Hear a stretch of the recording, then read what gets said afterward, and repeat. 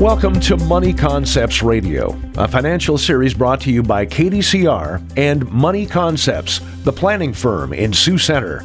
The following is not to be construed as tax or legal advice. Welcome back for part 3 of our series on the Secure Act. I'm Tom DeYoung, financial planner and owner of Money Concepts, the planning firm in Sioux Center.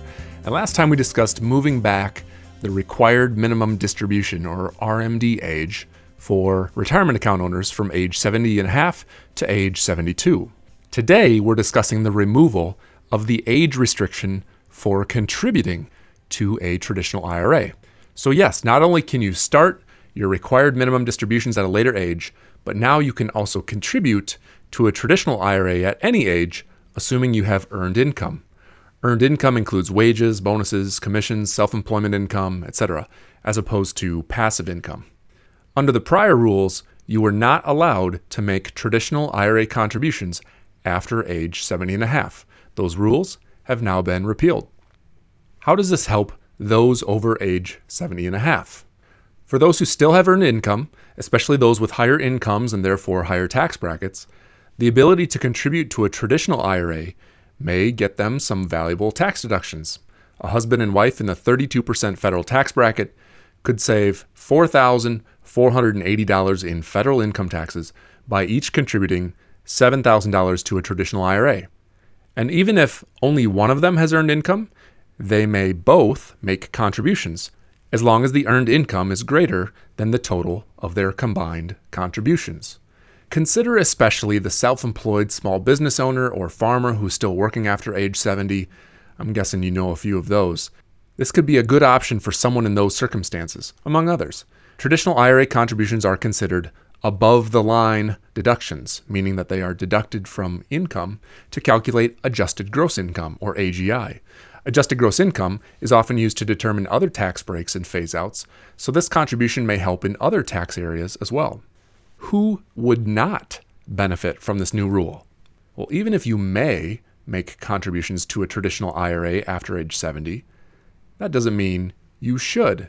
For those in lower tax brackets, the tax deduction will be much smaller, and it may make more sense to contribute to an after-tax Roth IRA instead of a pre-tax traditional IRA. Yes, you won't get a tax deduction, but you'll never pay tax again on that Roth IRA money. Even the growth will be tax-free when withdrawn correctly.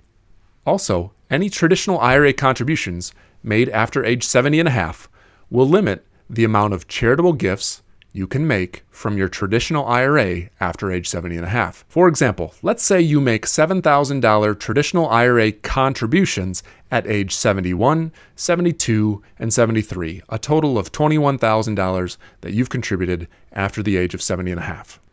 At age 74, you decide to give a gift to charity from your traditional IRA of $30,000.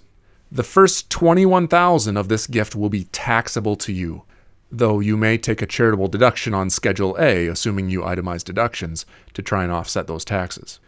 But that extra taxable income may have other tax impacts as well, including how much of your Social Security benefits are taxed.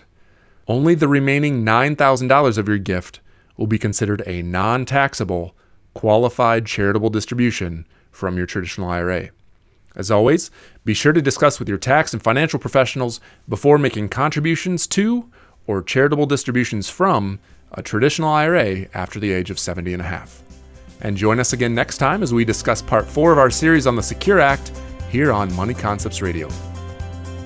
This has been Money Concepts Radio, a financial series brought to you by KDCR and Money Concepts, the planning firm in Sioux Center. You can reach Money Concepts at 712-722-0278 or find us online at www.theplanningfirm.com. All securities through Money Concepts Capital Corp., member FINRA, SIPC.